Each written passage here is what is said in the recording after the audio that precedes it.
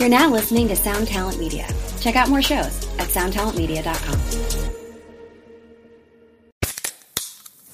Hey, what's up, everyone? I'm Matt Migaki, the vocalist of Cryptopsy and the host of the Vox and Hops Metal Podcast, where I sit down with fellow metal musicians. We talk all about their lives and music while sharing killer craft beers. If you've ever wanted to sneak backstage and share a beer with one of your favorite musicians, well, Vox and Hops is the podcast for you. This week on the podcast, I had an amazing conversation with Morgan Lander and S.J. Jones about Kitty Pig. There is this episode and over 450 other ones to help you enjoy life, metal, and craft beer. So what are you waiting for? It's time to become a Vox and Hops head. Cheers!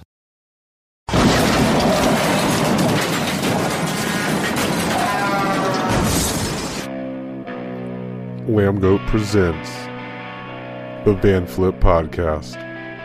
What is good? Welcome to this episode of Lamb Goat's Van Flip Podcast. We are sitting, or I am sitting, I should say, with Stin and Luther of the Oklahoma-based sludge, weird metal band Chat Pile. Welcome to the show, boys. How are you guys doing today? Good. Doing well. Yeah. Yeah, thanks. Yeah, so let's get right into it. I know I just kind of gave you the overhaul of like the podcast and what it's about, but it's loosely based on music. But let's dive into some music talk right away, because you guys are relatively newer band. In the last couple of years, you kind of jumped on the scene with Chat Pile out there in Oklahoma. So it's a very unique kind of style and a very unique sound. So I just wanted to kind of dive into where that came from and how you guys came together as a group, because you only have like a handful of years underneath your belt. Yeah. So the way we got together as a band is we've all been friends for a long time. Like our drummer, Captain Ron, is actually my brother, so I've known him since I've been alive, basically. And then our vocalist, Reagan Bush. I mean, we've been really close friends for 20 plus years at this point. And then I've known Luther for going on. It's been getting years. Yeah, at this point. Yeah, we went through my cousin, the two of us, and that kind of we started playing. It was like board game night, and then we have a love for for bad movies and stuff, and it kind of morphed into a bad movie night because it's easier to hop in and out of that than a board game night. Right. It's an easier commitment, and we just kind of, neither of us had played in bands for a while.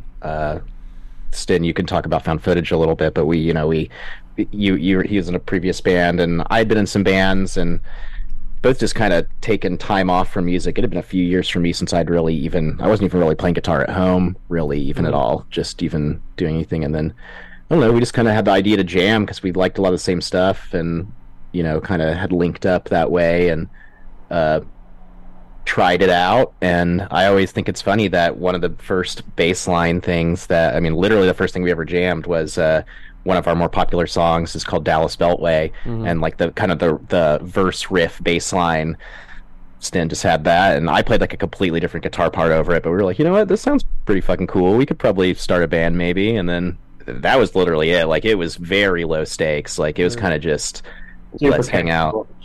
In fact, one of the reasons we kind of rushed to put an EP out is because we're like, we're just going to play some local shows, so we need like a recording that we can, give to people to let us like tag on to whatever local stuff. Yeah.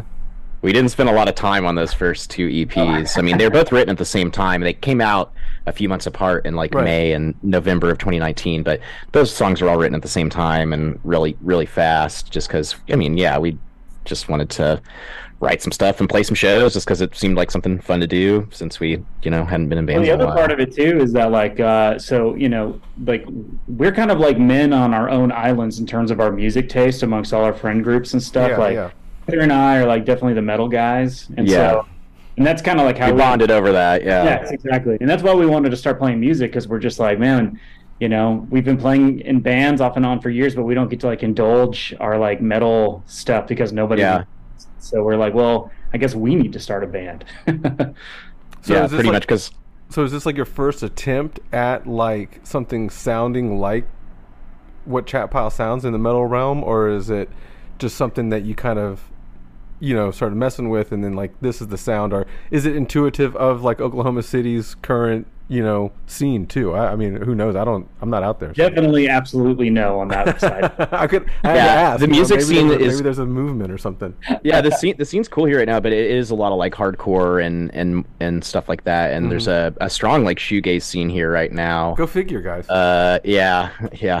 There's a lot of it, but When we first started the band, though, I would say like the flavor of everything here was like maximum rock and roll style, like DIY punk hardcore kind of stuff. So okay.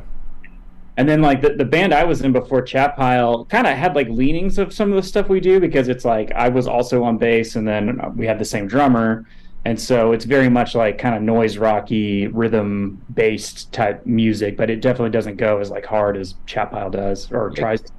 Guitar and vocals are way different in that as well. It's kind of more like Failure adjacent, which I like. My question was, is this like your, well, I guess it was based on this thought, is this your first like dabble into this as something as this heavy, whereas you guys might have been in bands prior, but it may have been more rock oriented, with that main Midwestern sound that is so prevalent kind of in the, in your area.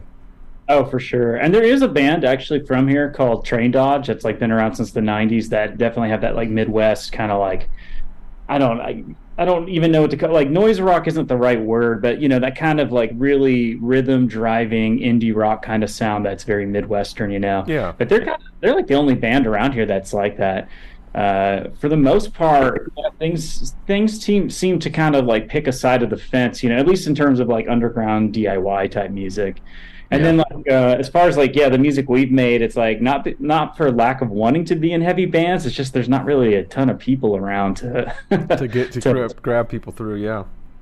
I played in like a mathcore band. I lived in Buffalo, New York for a while, and I did some stuff like that out there. And that's always kind of the stuff I wanted to play. Like I like botch a lot, and like I kind of wanted to play stuff like that or stuff like Cursed. Just really kind of noisier, but still rhythm forward, like hardcore stuff. But then, when I moved back here, I just couldn't really find anyone to play with, and especially drummers. Drummers are just really hard to find, and I could find, other people to maybe play guitar with and stuff, but I don't know, because I could just never find like people that are like a rhythm section to play with, or people that were compatible writing with me, at least in Oklahoma City. So.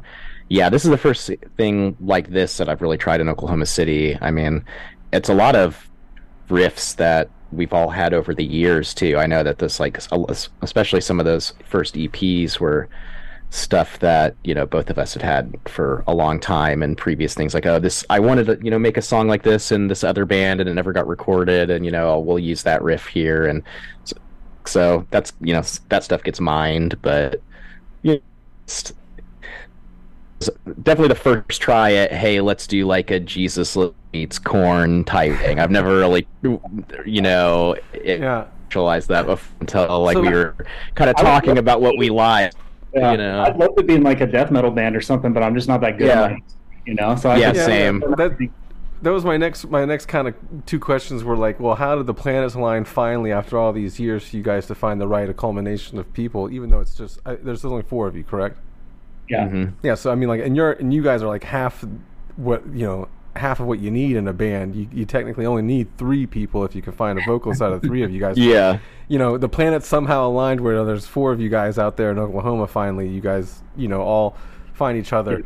But where did you guys kind of find that signature sound that you guys have? You just mentioned like Korn and a couple of like Jesus Lizard, and like those are like clearly in the mix, but when I also hear it, I also hear other kind of like early hardcore band like Converge and stuff like that, and like a little bit of that in the fold too. So what, I guess we'll break into 2 parts. Like, how did the planets align first?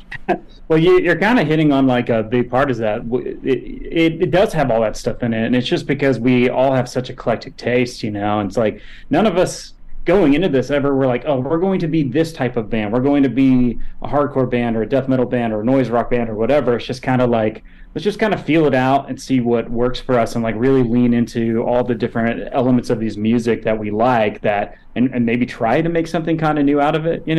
Like we sort of stole the drum tone from Godflesh, The kind of thematic stuff is sort of borrowed from like the noise rock world of like Big Black and Jesus Lizard and that kind of thing, and then there's kind of some bouncy corn riffs and all that kind, and then there's all the tuning too, because I know that we definitely were just like, no matter what we did, I wanted to play in a really low tuning, because I mean that was kind of like even more. It wasn't just necessarily like mentioning bands, but it's like I knew we were just like, we want to play something super low, but also what if we did kind of like a noise rocky thing, but it is in that lower kind of metal tuning as well. That was more just kind of the initial thought, and then I just play sloppy and play all my strings at once, so and just kind of let Stin be very like bass forward. So I don't know, it just kind of like that sound just kind of came naturally just from the way that both of us play. Like he plays very riffy actually on bass, and then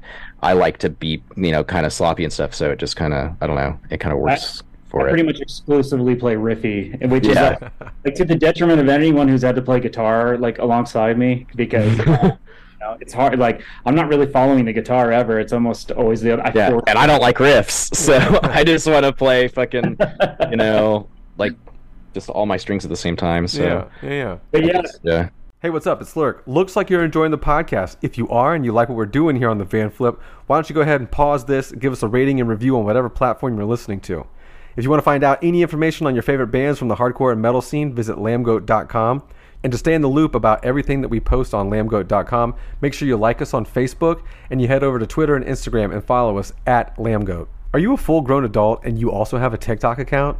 Congrats. Follow us on TikTok as well. You can find us under the username lambgoat.com. That's spelled out DOTCOM. Head over to our YouTube channel where we have all of these podcasts in video format, plus a lot more content that you should check out. Make sure you hit that subscribe button and you hit that notification bell so you're always alerted when we upload new content. And last but not least, if you want to follow me, Lurk, the host of the show, you can find me on Twitter and Instagram at LurkCity. And as always, if you need any of the links that pertain to the artists on the show today, Lambgoat, or myself, you can always find them in the description. Thanks for listening to this message. Now let's get back to the show. Yeah, I mean, sorry, going back to like kind of the beginning of the question there, it's like it's not so much that we had any particular idea in mind. We just kind of found the sound, and I think it's kind of weird. Like I could never imagine like forming a band and being like, we're going to sound exactly like this. We're going to sound exactly like Bolt Thrower or whatever. Yeah. Like I just can't imagine like hyper focusing or even wanting to waste your time doing that. It's like, why not just kind of like create something new, And then as far as like the confluence of events, like I mentioned earlier, where we've all been friends forever, so it's really just kind of like lightning in a bottle, just like luck. That said, Reagan, our singer, I mean, he's done like kind of more like indie singer-songwritery, experimental, lo-fi type stuff for 20 years, and we not only is he a buddy of ours, but we know that he has a very unique vocal style that we thought would translate really well to the type of weird stuff we were doing, and he was game, and like it's been a long running joke with me and Raygun for like years where we wanted to start some type of like fake Big Black type band, because we would make up fake lyrics for that kind of thing all the time. We're like, well, I guess we can do this in real life now finally. I mean, I want to bring Raygun up, but he's obviously not here, so I don't necessarily know how in depth we can get with like maybe the answers you guys provide. But you brought up his vocal style, and clearly when you listen to the record or any of you guys' material, you can clearly he stands out very, very much. Do you guys know where that came from, or is that something that he's like purposely doing with this particular outfit? Because like you said, he's done some other projects and other kind of genres before, so. No, that's kind of his style. That's him. Yeah. I mean, the lyrics and stuff, obviously he's writing like characters, and it's not necessarily autobiographical and stuff. Like sometimes people try to get a little too like they think it's more autobiographical than it is, but it's like, we're making, some, there can be some of that in there, but it's like, it's like horror movie type stuff, Got you. But I don't know. He, beyond that though, I mean that's who he is, he's not, he is from Ponca City, Oklahoma. He's not putting on an accent or anything, like that's, yeah. And it's what's crazy too, Luther, I don't know if you've ever, like, if this happens to you now, but like being so ingrained in the music, when I'm just hanging out with him and he starts talking, I'm like, oh, it's like I'm listening to a chat pile record. I have not had that. No, I'm not disassociating that hard yet. Maybe in other ways. Maybe in other ways. Yeah, that's definitely him. Now, like, his older material, like I said, has more of like an indie kind of vibe to it, but like he still applies that kind of like unorthodox vocal style to that type of music. And I would highly recommend, like, Randy Rules on Bandcamp. Randy RULZ.bandcamp.com is his. That's some of the more recent stuff. Like if you look at the stuff like from like when he's in his early 20s and stuff, it's just as crazy and like definitely worth people hunting down. And it's all out there too if you like dig deep enough to listen to it. But it's going to be different than Chat Pile. Like there's definitely not like a metal band behind him or anything. It's more eclectic than that. So yeah, you guys touched a little bit on the DIY nature of like just what you guys are into, and obviously the band. A lot of your stuff, whether it's video or content, is pretty DIY as well, even including some of the videos you guys made for your full-length debut, God's Country. Do you guys want to continue that going forward as the band grows? Because you guys are growing at a somewhat fast rate. You guys are doing festivals and stuff and playing more shows, getting more offers here and there. So like, you may not have time to do as much DIY, but what do you feel on that, keeping the mainstay of the band, or keeping that as a mainstay of the band? To me, it's like a decisive aesthetic choice that fits along with kind of the sort of artistic mission of the band. I think if we ever started doing stuff that looked really slick, it just wouldn't work. Or let me walk that back. It's not like I'm opposed to ever doing anything like that. We'd have to actually kind of pivot what we're trying to accomplish musically and as a project in my mind. Like, even with the videos though, I mean, because we don't make the videos in the band. Like we've just found people, usually locally, like friends in Oklahoma, or people have reached out to us to make videos. Like more of the DIY stuff for us is like, we record all of our own music, and Austin mixes it, and so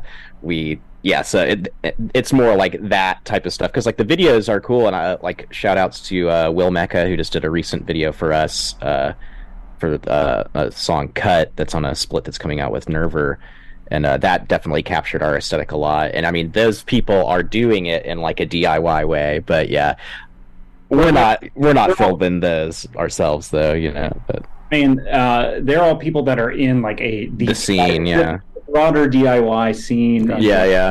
Like for us, it's like definitely a thing that I want to keep doing is recording our own stuff. I think that has definitely been a strong suit for us. It's allowed us to at least work the way we want to work too, just because we don't have to really,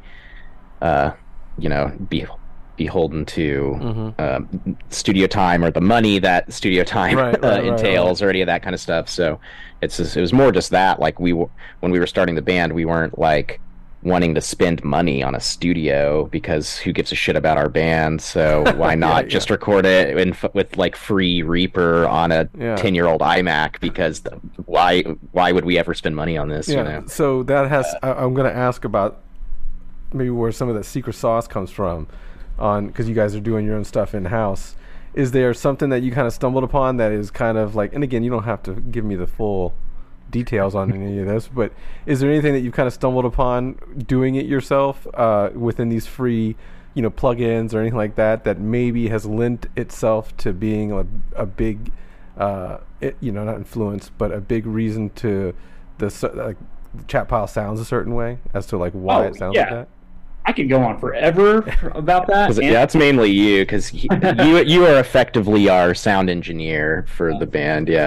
So here's the thing is, I also do not mind giving away the secret sauce, because I would love for more bands to run away with the concept. Not to put any like engineers out of business or anything. There's still definitely need for that. And plenty of people, have problems with our production as well. It's not for everybody, definitely. But here are like a few things that I've learned. First off, I'm completely untrained, and I'm sure any like real engineer who listens to our records can hear that in spades, and it drives them crazy. But the real trick is that we use an E-kit to record the drums, which cuts out the need for about 10 microphones and a lot of know-how. So we have a lot, like Ron drums live. In fact, what you're hearing is us, all the three of us playing at the same time. Like those takes are live takes. There's no. Yeah, we play it all the way through. Yeah, at least once. So there's at least a guitar, bass, and drum track that is a single take with no cuts at all on every single song we've ever done, and then I do guitar overdubs and then vocal overdubs happen. But yeah, so it's very tedious to write like that. I like writing like that, but it's just we definitely play a song like 5,000 times to try and like get the perfect bass take, to put the rest of the stuff on. But yeah, the E-kit makes it kind of easier because we can play all. We don't have, we have bleed, but since that's just going through MIDI into our interface, it's like it has that drum machine sound, but since it's obviously played in real time, and then we don't quantize it after the fact either. It's just we just let it be how it was played. Like it just kind of it's a sloppy drum machine sound because it's a real person playing it, but it definitely has helped to not have a billion mics and have to isolate. We can all be in the same room at the same time and stuff. So it's a small room at that, and we don't use a click. And then, what's cool also with the E-kit is you can take those samples and you can manipulate those. So that's like I mentioned earlier, like trying to get that kind of industrial Godfleshy sound. Like we purposely manipulate the drum samples to sound kind of fake so that you get that cold kind of tone to them, and then what I would say as far as like plugins and all that stuff goes, I use barely anything. Just the most simple compression and EQ, and that is it. A little bit of reverb on the vocals, and that's literally it. And then mastering obviously helps a lot, and we do pay someone to do that because yes, it's beyond our realm. And we need someone to come clean up the mess I've made with the mix or whatever. What are some of the feedback? Have you had feedback from some of the mastering, people that you've used for mastering along the way that they've been like, hey man? We mainly have used one person too. Usually we've had a couple, but Jared from Orphan Donor and out of the Philly area, really cool person, insanely good drummer, and we found him through. Stin and I have a shared interest in Jesus Piece, and they had one of their EPs was produced by him, and so we liked how that sounded. So we just kind of after we had the first EP recorded and pre-mixed, we sent that to him, and he did that and the second EP and God's Country, and Tin Killer also, right? He did that as well. And he's never once complained to me about how bad. He did email me a tip not too long ago about how to help cut down on the sibilance a little bit in the vocals because there are a lot of sharp S's, and I was like, yeah, thank you, I need help with that. But yeah, we've mainly just worked with him. Interesting. Yeah. Well, so not as much, he hasn't given you as much criticism or feedback that you've like, hey, you gunk this up, you should do this next time, or this is. He's always been very nice. He's just always just like, this fucking rocks. Like it's always very complimentary, and I'm like, that makes me feel good. Every time I turn something into him, I feel like it's like at work when you turn in like a project or something, and like you're like, well, this is going to get torn apart. But no, doesn't. He's always very stoked on it. Interesting. You mentioned art. I'm sorry. Go ahead. Finish for whatever you have to say. Oh no, that's it. Okay. You mentioned art project in a couple minutes ago as referring to the band and stuff like that. What is the overall goal for it as an art project? Because I want to get into some of like the aesthetic stuff that we've kind of brought up a little bit. So what is the overall goal, and do you still see it as an art project, or is it more like a band now? I definitely see it as like an art project for sure. And like for me, and I know, for Raygun to some extent too, because we talk about that sort of stuff in depth, is like, we definitely want to capture the vibe, the kind of like darkness of the American Southern Plains and Midwest in a way that maybe other bands have not been able to do that before. We try to be kind of unique in our voice to that extent, and we also try to tie in sort of the other, like the album art and t-shirts we make and the videos, all that stuff, we try to be kind of like in the realm of that sort of concept, and even when we bring other people on board to help us out with either art or videos, things like that, we try to talk to people who understand that vision, to a certain extent. But I would say that's kind of the abridged explanation of kind of what we're trying to achieve with that.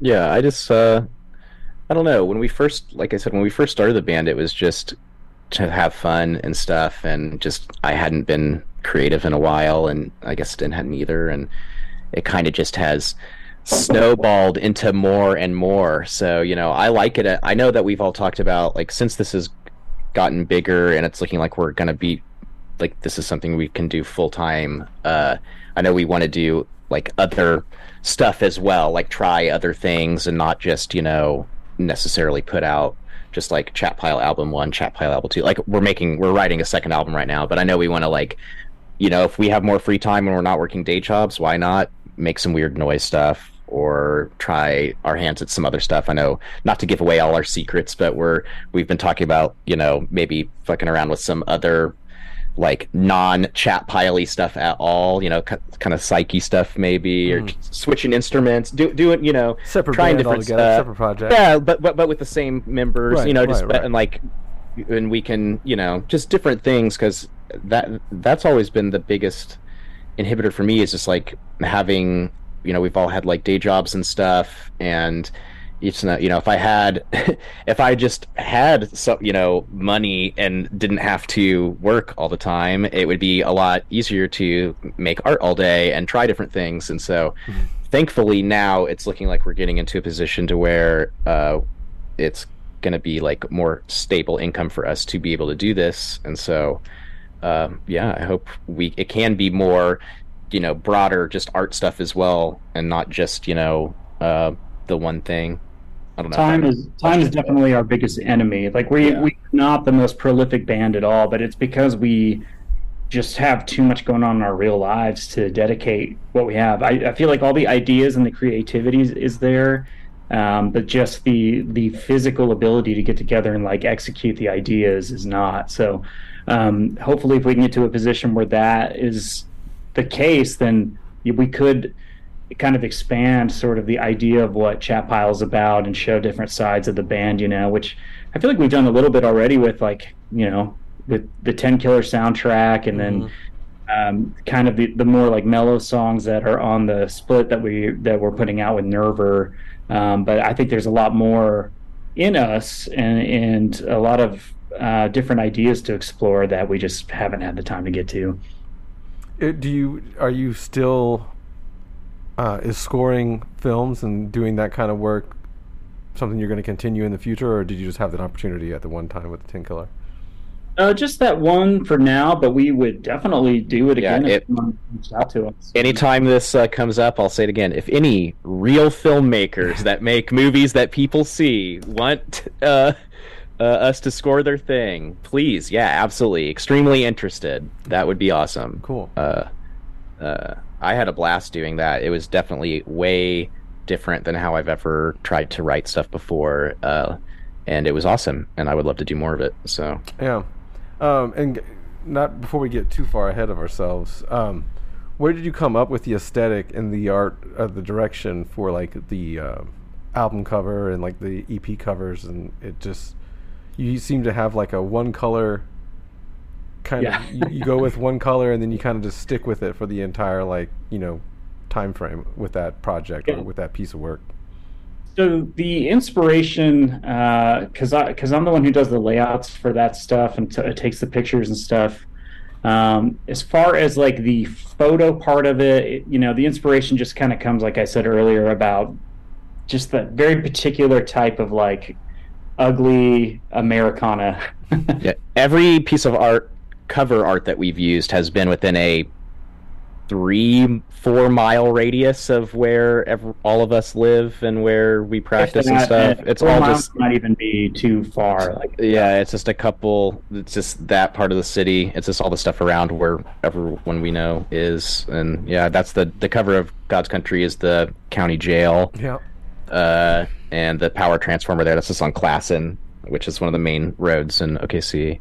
That was very deliberate for that album in particular, because the album's pretty political, and we kind of wanted to embrace that by including a picture of the jail on our album cover, because it is one of the most notoriously terrible jails in all of America, where dozens of inmates die every single year.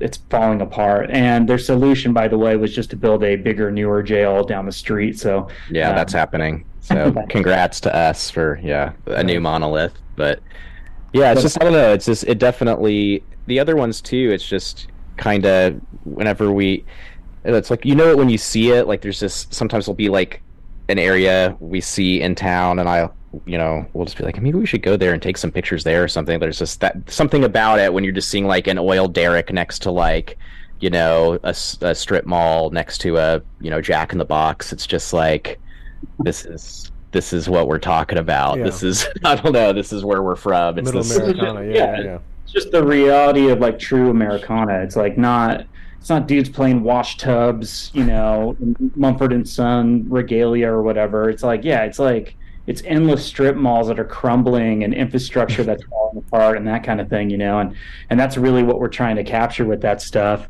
On the layout side, it kind of goes back to like some of my more like art rock leanings of stuff that I like. I'll just fully admit to like more or less kind of ripping off the layout of there's a band, they only had one EP in the 80s called Uzi, and it featured Thalia Zedek from Live Skull and Cum, and the EP is called Sleep Asylum. It came out on Homestead Records, and it's just, I think it's like an Egon Schiele painting or something like that, but it's a painting in a rectangular formation with tons of blank space around it, and then their logo at the top. And it's like perfectly balanced, beautiful. I'm just like, well, why can't a heavy band do the same thing? Yeah, I mean, it sticks out and it's great. I mean, I like the direction of it, and it's, the logo fits nicely up there. I'm looking at the cover now, but the logo fits nicely up there with the, little bit more burnt orange, whatever color you want to call that, brown, bronze or something, whatever. We definitely did it was a choice as well. I mean, it was, I don't want to say a joke, but when we were first starting the band too, when we were trying to think of like, oh, we need like a logo or something, I was just like, what if, definitely Stin and I were like, we should definitely do a blob, like some sort of stupid ass like death metal, black metal blob, because even though we're not playing that music, I don't know, we like logos like that, and even if we're not playing music like that, we just thought it looked fucking cool, and especially mixed with the type of like framing and art that we do, it just makes it kind of, I don't know, I think it stands out. I think it makes people curious as to what it's going to sound like at all. And that was very deliberate too, is like we wanted, like, I mean, I know we're not like a traditional extreme metal band, but like we have extreme elements, and there's definitely like tonally that exists, so I don't think it's like stolen valor to have like a but I do like the idea of mixing it up enough to where, like, if you look at it and you see these elements juxtaposed together, I want it to be a little confusing, like, so that maybe your curiosity is sparked, like what the fuck is this, What are the next colors coming up for the next, Oh, we're not there yet. Not far. In fact, I stress all the time about like, what the hell am I going to take a picture of? Well, for you can just go outside, like you guys said, and since you have all that, and then the radius, you can just go and snap something. Yeah, we'll find some other bleak thing. Yeah. Yeah. You kind of, usually the colors come from just whatever is in the photo. Yeah, because you just kind of want to complement the photo that way. So that will determine the color scheme. Interesting. Well, we all look forward to that. Obviously, the next in the project's visual aspect of it. You brought up the lyrics being very political, and I was going to touch on this earlier, but Luther had mentioned that Reagan is creating stories and characters and stuff like that in the lyrics. So, but as you brought up, they are kind of political. As one of those songs is like "Why." Obviously, it's pretty big. I'm assuming it's about homelessness and people sleeping outside, because that's an ongoing theme throughout that entire song. But yeah, that would be a non-character song. That's more just so very straight up and is it observational as observational gets. Right. No, and is it half and half when it comes to the lyrics, or is that something you guys can touch on? Or I know since Reagan's not here, obviously, but is it half and half, or is it just like whatever happens for that particular song happens? It's kind of the latter. Like Reagan writes, it's all him, but he basically we write and record basically an entire song before we give it to him, and then he kind of does his thing, and you just kind of never know what it's going to be about, or There have been times he will sometimes when we're hanging out being like, oh, I've been thinking about maybe writing a song about this crazy thing or that, and then he'll forget about it, and we have to be like, hey, remember that thing you were talking about? You should do that this time, But there's a song on the album called Tropical Beaches Incorporated that was like that, where we kind of presented the song to him, and he's like, I don't know what I'm supposed to do with this. And I was like, well, you kept talking about Don Laprie. Yeah, his crazy story, why this would be a perfect song to do that on, and he did. He just sat there, wrote up his lyrics, and then we recorded them. It was awesome. That's pretty cool. How did you guys get linked up with the Flesner? Is that, am I pronouncing it right? The Flinzer. Yeah.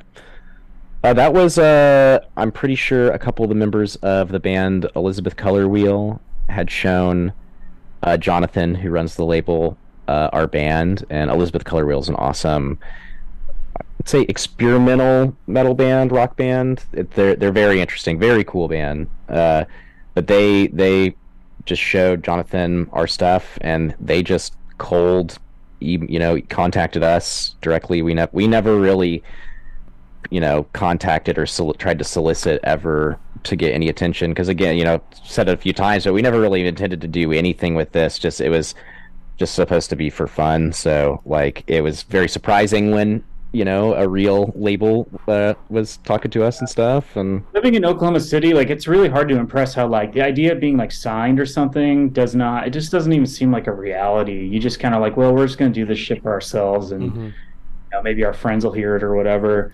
But yeah, so what's funny is the Flinzer, they kind of were doing a little bit of flirtation online with the band accounts on social media and stuff. I was like, hey, this label's kind of paying attention to us, and then they finally reached out and kind of got the conversation going. But we were we don't even know what we're doing with this. What are the expectations of being on a label and stuff? Yeah, because we had to make it clear that at that time, not interested in touring a ton, not interested in putting out a ton of music, not interested in doing really a lot of anything. That was kind of, we were just if we are down, if we're able to always do everything at our own pace, and and they seem to be very down for that. And well, and they're the perfect label for that too, because it's it's super eclectic, so it's easy to not fit into a perfect box and and hang out in the sort of pantheon of the Flinzer artist, But then a lot of the bands that he deals with are bedroom projects, or one-man band type things, or bands that are real bands but they're super mysterious and never play live, or all that kind of stuff. So he's definitely used to dealing with projects that aren't complete road dog full-time touring bands or whatever. All that's changing for you guys, though.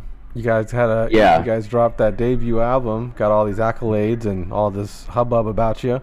So, you guys are I think you guys are playing overseas before you play my area, which is Southeast Florida, or Southeast in Florida. So, I know some people here, because I heard about you guys through another band that's kind of local to here. They all moved to Savannah, Georgia, but the Holy Ghost Tabernacle Choir. So Nat. Yeah, Nat and all of them. They posted some of your stuff, and I became a big fan of theirs because they popped up a couple years ago locally here. Their band is sick. Yeah, it's pretty sick. Very cool. And that's one of the cooler things about you guys may not know, but I did this podcast for Lamb Goat for a number of years, and then I recently took over everything. So when we did that, we started also opening up our reporting to certain other bands that Alex didn't really cover or didn't have time to cover for the most part. Like he didn't know who was what and this is that. But so there's been times where like I've added new bands to the reporting list, and Chat Pile and the Holy Ghost are two of those bands that we've added to that. So it's probably us a little bit helping you guys out along the way with all those accolades coming, and so we'll take some credit for that. But we appreciate it for sure. Yeah, absolutely. It was only I can't say that I've been from day one. It was I think God's Country singles is when I started grabbing on. I think Slaughterhouse or whatever the first one was. I think it was Slaughterhouse was the first one. Yeah, right? I think that's the first one they posted, and I was like, what the fuck is this? And then... it was a weird choice for a single, too, which I'm glad people liked that one, because it's one of our more complicated songs to play. I think it was the video. I think the video was just, like, weird and fucked up. It's super weird, yeah. What the fuck is this? Yeah, so...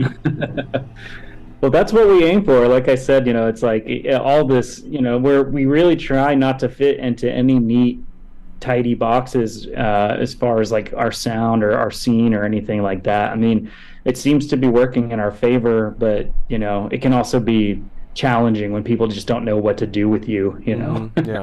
So that was something early on. Just that, we couldn't really. It was hard to book stuff because it didn't seem like we really fit on anywhere. Most bills. But I guess now you kind of fit in anywhere for the most part.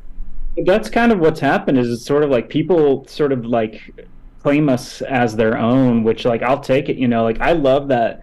They're like hardcore kids who love us, and I feel like we would so get our asses kicked in like that type of scene. I'm like, cool. I'm glad people like us there. Yeah. And there's kind of like the artier sort of metal world that seems to like us. There's the kind of old head noise rock guys who like us, and it's like it's cool. Like I love that all these different things that we love ourselves like must be coming through in the music that we're making, because all these different groups are finding like that part of the band and latching onto it.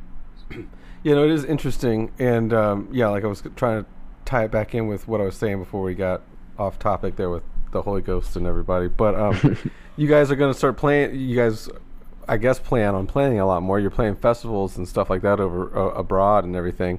Do you guys plan on just doing like festival run type stuff?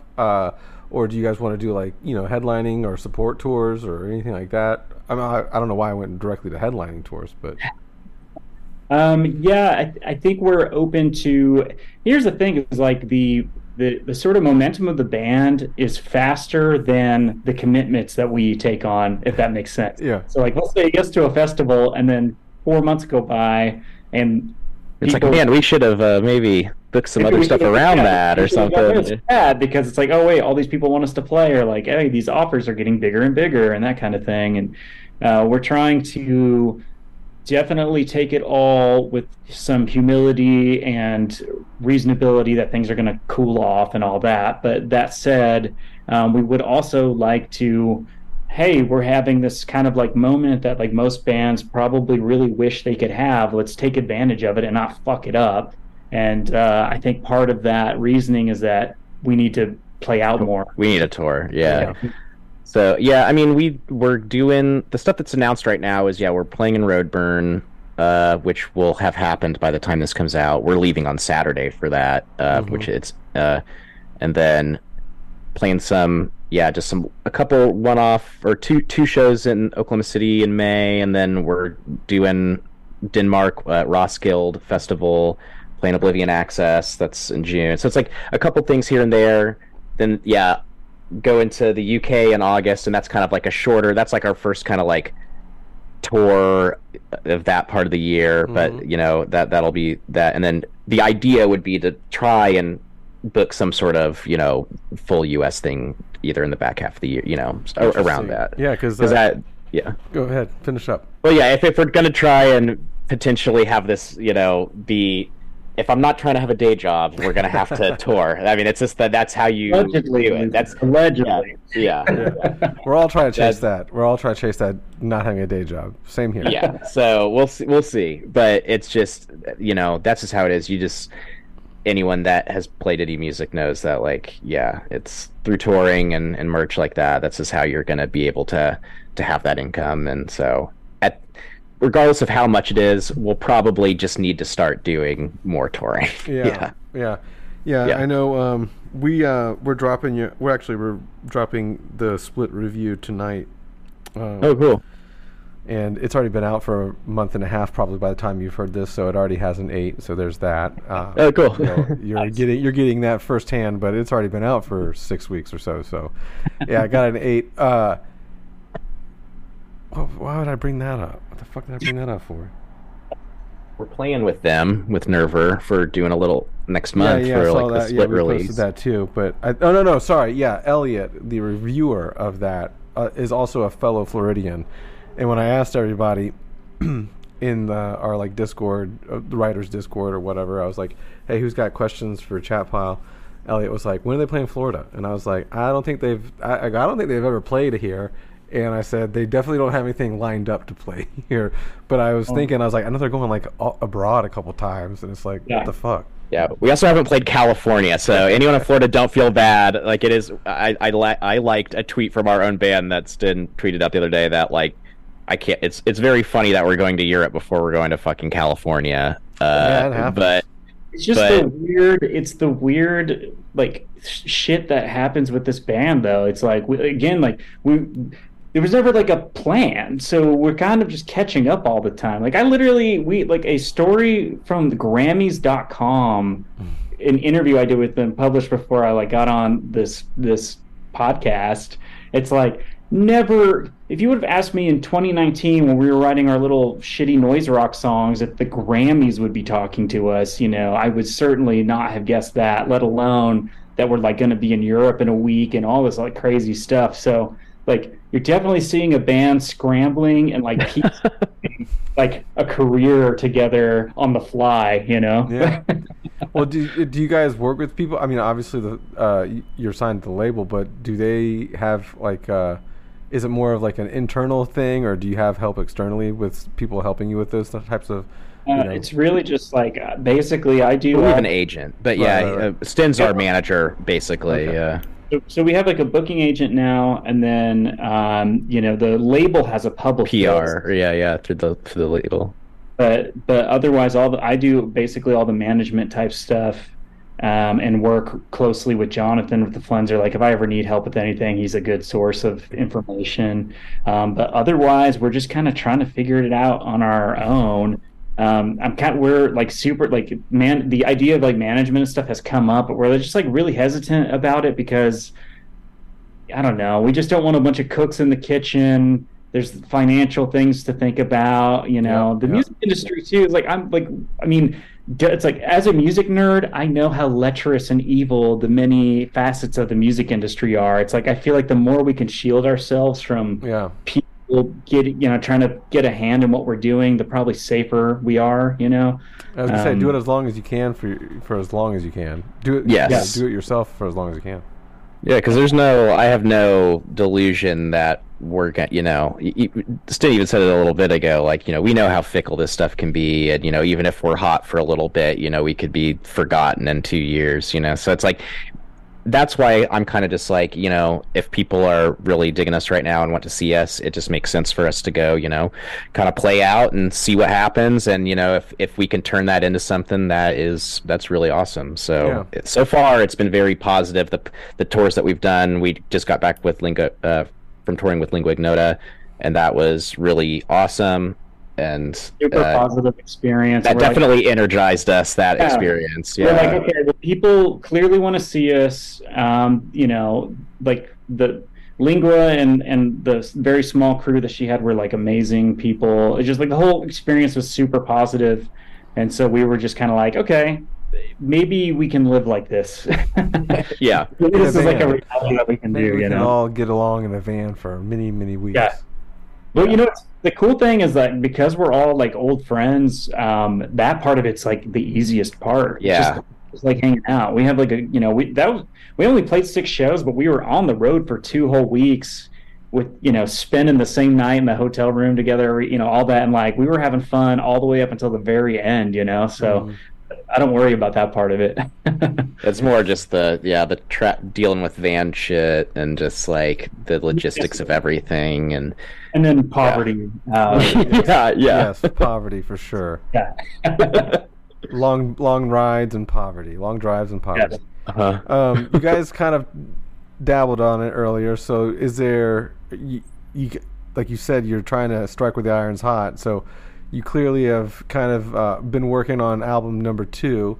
Do you have like an idea or a timeline when any of this comes out? Because obviously you have like dates already, like festival dates, and you're thinking about tours at the end of the year. So, but you haven't even really technically supported God's Country in full yet at all. So. This would technically be like a year later God's Country tour. Yeah.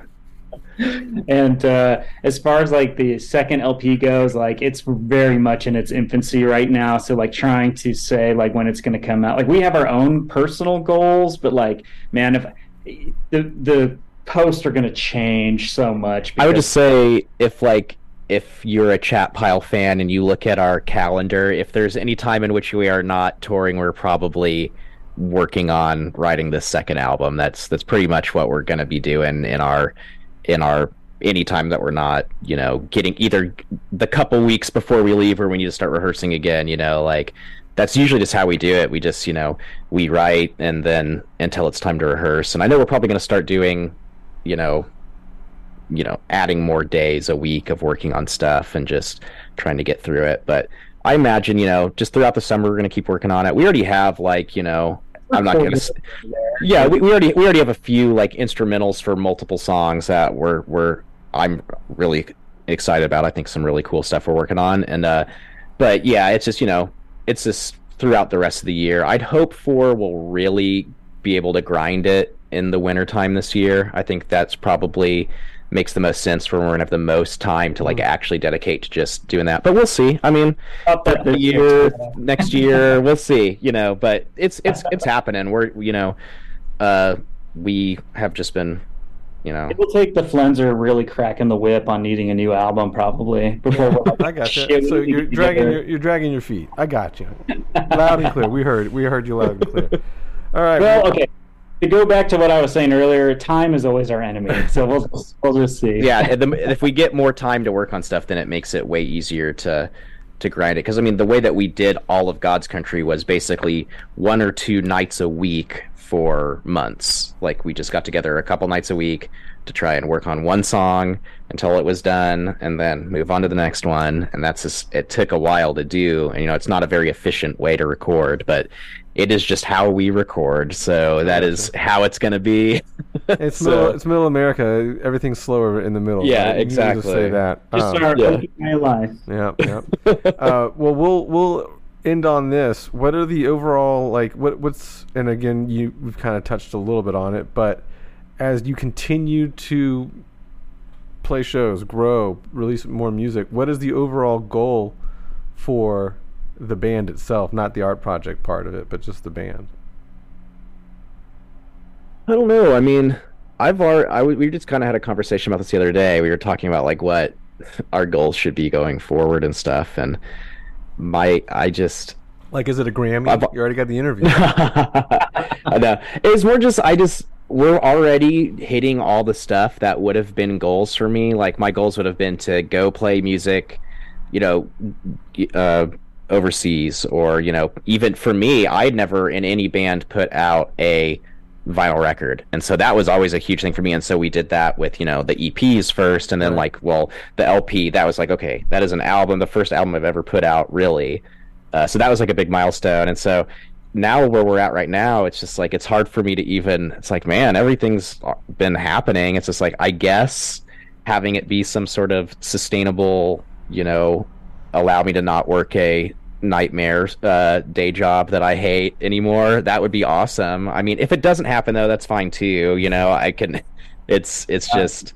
Well, because for me, like on that, like I'm always at a weird crossroads in that. Like, it would be amazing if we could turn this into some type of sustainable career, but at the same time, the output that we do comes first, in my opinion. And I find that a lot of bands, when they get into kind of a steady situation where a band is like their main income, they get really tied up in this like album cycle tour cycle thing, and then all of a sudden you start getting these like shitty albums from these legacy bands that have been around way too long.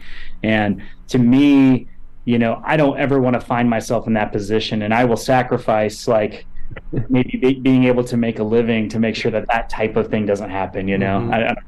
I don't know if that makes any sense at all, but I just like I don't want to be the type of band that puts out a record every 2 years and it's the same crap over and over and over and it's bad. It's like I really like it's important to me that the artistic vision of whatever we're doing is like at the forefront of the project, and then if we can pay our bills or whatever, that's amazing. So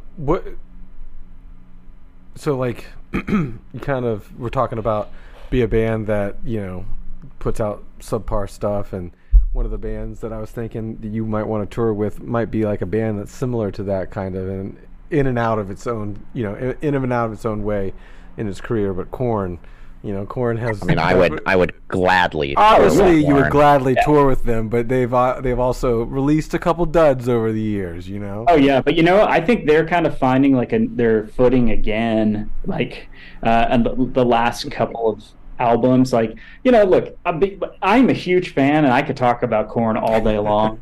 But a band like that's a little bit different to me because they are so huge. It almost doesn't count anymore. Like yeah, Metallica or something like that. It's like at this point you are just like a corporate entity. Like you're a tax code with like like hands out W-9s and stuff like that, like to a massive industry. The Korn industrial complex is totally. Just like So you have to kind of take that stuff with like a grain of salt. I kind of think of it more in terms of like bands that are kind of in the middle gray area that obviously sustain themselves, but maybe have outworn their welcome or whatever, But yeah, dude, if Korn asks us to tour, you better believe we'll. Yeah, they do have management. If you're listening to this, they've definitely brought on a couple like the '68, the band with Josh Goggin, from Chariot and Norma Jean. They've toured. Did Code Orange go with them? Yeah, they definitely did Slipknot. So Yeah, so is that kind of where, like, where do you think your audience lays? Is it within that new metal loving crowd, or is it within the metal crowd? I don't think so. I think no, too weird for them. That would be a for us thing. That would definitely be I feel like you don't think everyone in the crowd would hate our guts, and we would just be happy to be hanging out. I shouldn't. What I should clarify is like your audience, not like the audience, not. Strike it from like a tour show conversation. Like the people who attend like Ozfest, or so to speak, are those more people that are in your audience, or is it the different kind of metal fan that isn't going to like all the metal shows per se, but they like sludge or grunge kind of like I think it's more in that world because like I'm sure there are people like that are kind of more like mainstream metal fans that would appreciate what we do, and like we're kind of learning that they are out there, which is like blows my mind because I think of our band as being very weird, inaccessible stuff, but they exist. But I do think like the core audience for our type of music are going to be more people who are a little more adventurous, like for instance, us touring with Lingua Ignota makes perfect sense because to me that's like a very like crossover sort of art, an audience that's very open-minded to eclectic styles of heaviness. Do you see yourself playing more post-metal shows, or because again, I don't know, because I think you could like moonlight in these different realms. Like I think a lot of new metal fans may like you. I think you might be pigeonholing yourselves because you want to have those cool shows like the tour you just went on and stuff. Those are cool for like the gatekeeper people that you're talking to, but I think you could sneak around. Well, no, it's not. Look, if there's enough people to fill 1,000 cap venue for Chat Pile out there, I'm not saying all that. I'm taking all comers. Like I'm definitely not too cool to play arenas or whatever, or like play to like an audience that like their favorite bands are like Mudvayne and Chevelle or whatever. Like anyone is invited to the party, and I think that rocks.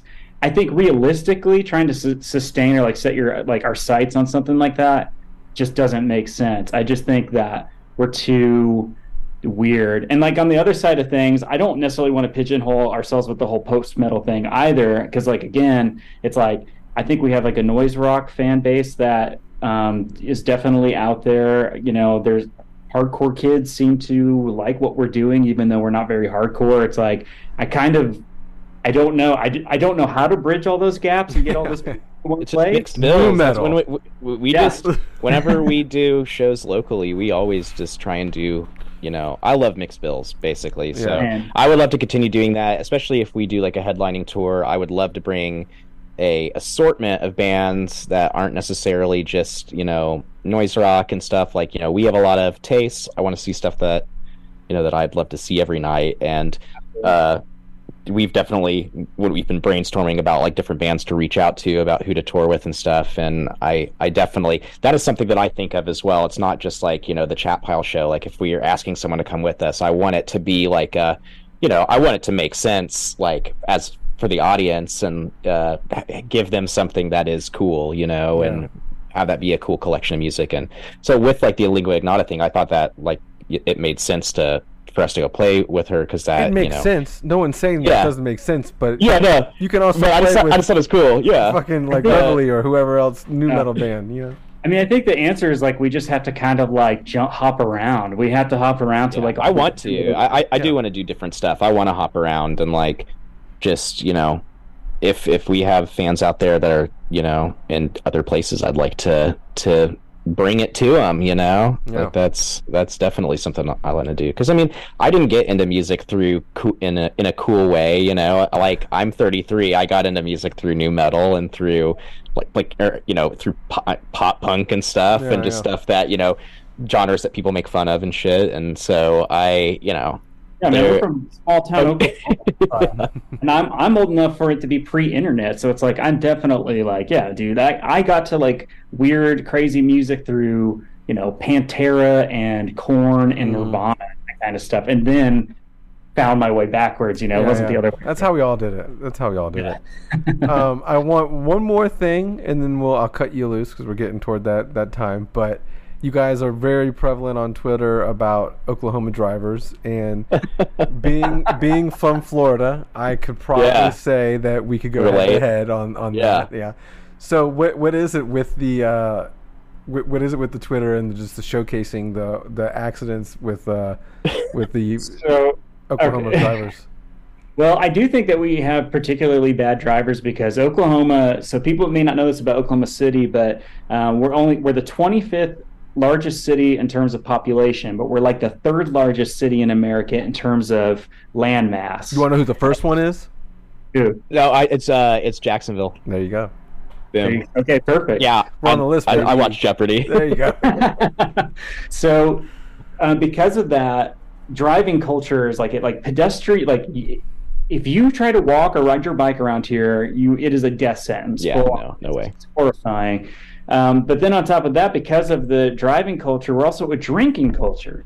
So people are just driving around drunk, picking up their phones, driving in the houses constantly.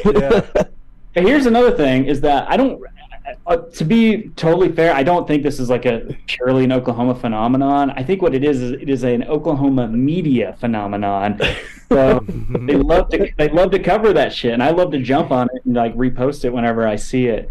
Another one I've noticed our local news loves posting cop propaganda about like canines and stuff. It's